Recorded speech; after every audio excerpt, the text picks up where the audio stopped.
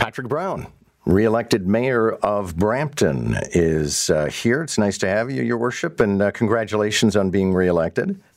Thank you very much, and it's nice to be back on. It's been a while. It has. Well, as a result of the election campaign, we had to remove a lot of the people who were running from our panels, but if you're willing to come back, we'll have you back on our roundtables.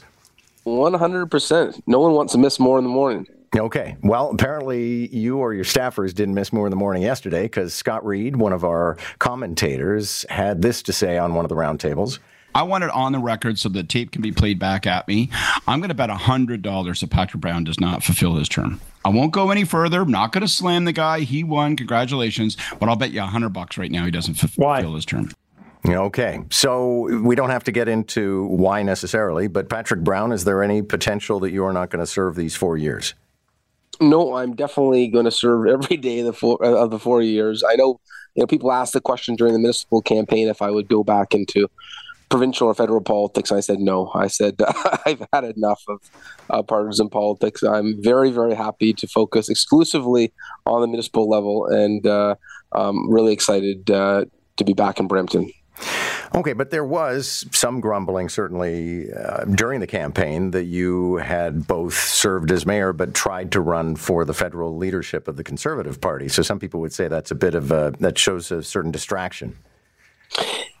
And that was a line of attack that, other candidates for mayor used. End of the day, it was not a successful line of attack. Obviously, voters understood, try to stand up for a higher level of office. I could have done good for Brampton, but obviously it wasn't meant to be.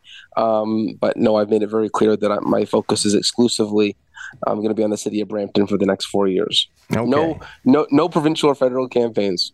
All right. Well, we'll hold you to that. I think the assertion, I can't necessarily read Scott Reid's mind, but the assertion is that you've been kind of dogged by various troubles in the past, so why wouldn't more trouble crop up that might curtail your ability to serve for 4 more years? Yeah, Scott Reid's been a critic for a while. I don't know the person. I've never met him, but he certainly made a lot of commentary in all my previous campaigns. But that's democracy. You're allowed to have critics, and they're entitled to their opinions.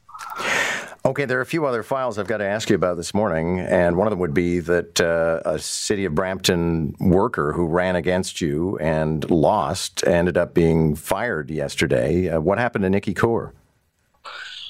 So that would be a decision of the administration. That's not a council decision. If anything, though, I would say I think council was wondering why it took so long, because obviously last year when Deloitte reported that she had lied and destroyed her phone to avoid accountability, people thought that she would have been fired then. And then, of course, when she ran unsuccessfully for the federal Conservative nomination while she was doing GR, she was supposed to be doing GR with the federal government. I know a number of councillors were really upset about that. So, ultimately, the CEO will make the best decisions that he thinks are required for the city. But if anything, I think the response on council has been they're surprised it hadn't happened sooner. It's a bit untoward, though. I mean, I realize maybe you had no hand whatsoever in it, but for somebody to be fired the day after they run against the mayor and the mayor wins. I think my guess, and you'd have to ask HR, but whether it was mismanaging the university file or constantly running for different races, this is the third race that she has run in the last year and a half.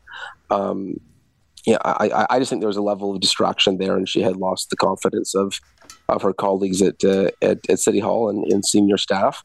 But ultimately, I don't want to speculate, and that's for the CEO or the HR department to answer. Okay, and one other thing, we've received quite a few messages from people who say that Brampton in particular, but several municipalities, the fireworks for Diwali were not necessarily out of control, but in the case of Brampton, some people say they were still going off at 3:30 in the morning. Is that an issue? Yeah, 100% it's an issue, John. Our bylaw says you can't do fireworks after 11 p.m. You can't use long-range fireworks. You can only use short-range fireworks. We put double the amount of bylaw officers out for enforcement. we had 30 bylaw officers working, but we probably had 500 complaints, 600 complaints. And so it was very difficult to enforce. One thing that I'm looking at for next year is maybe having a central site like we do for Canada Day. On Canada Day, we have a giant fireworks display at Shinkuzi Park. And given the fact that Diwali and Bandi Chor Divas is such an important holiday in my community, I believe it merits a major event like we have for Canada Day, and that would help mitigate people doing it in backyards and streets. Thank you very much, sir. Good to have you this morning. My pleasure.